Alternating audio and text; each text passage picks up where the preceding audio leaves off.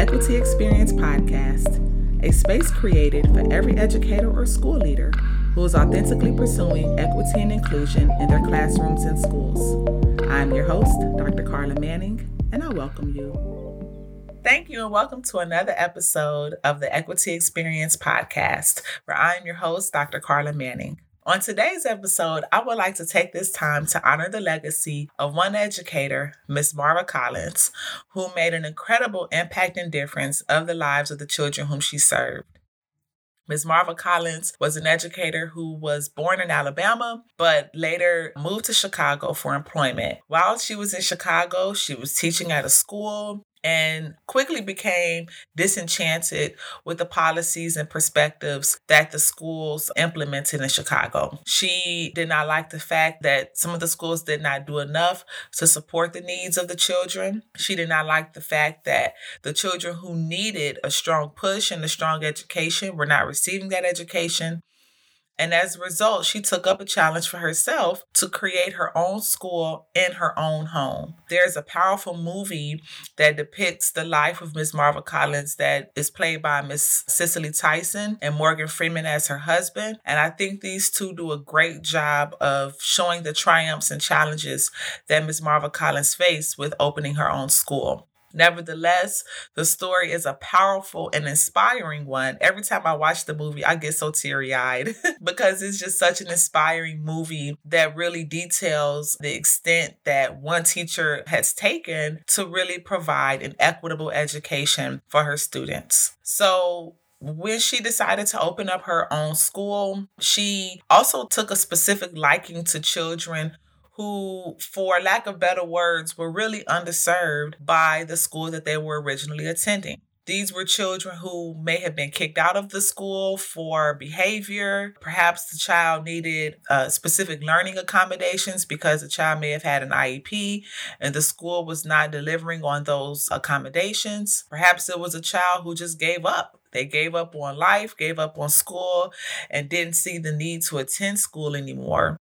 And so she specifically worked with children who were in these conditions, who were in these experiences.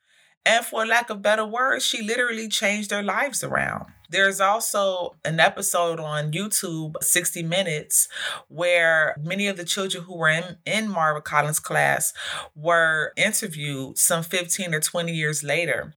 And all of them are successful in their own right. Many of the students grew to, attend law school or some other professional school. They were officers in the military, entrepreneurs, businessmen, so on and so on. And without a doubt, every child who felt that they were successful in their life attributed their success to Marva Collins. Every student. They said that Marva Collins sparked an ignition within them that set them on the path for success. Marva Collins spoke life into them. Marva Collins believed in them. And they were just all so enchanted by who she was as an educator and who she was as a woman.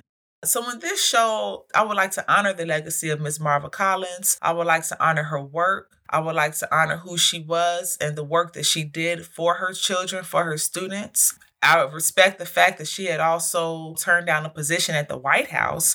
She was actually invited by a president to come to the White House and lead a commission on education, and she respectfully declined.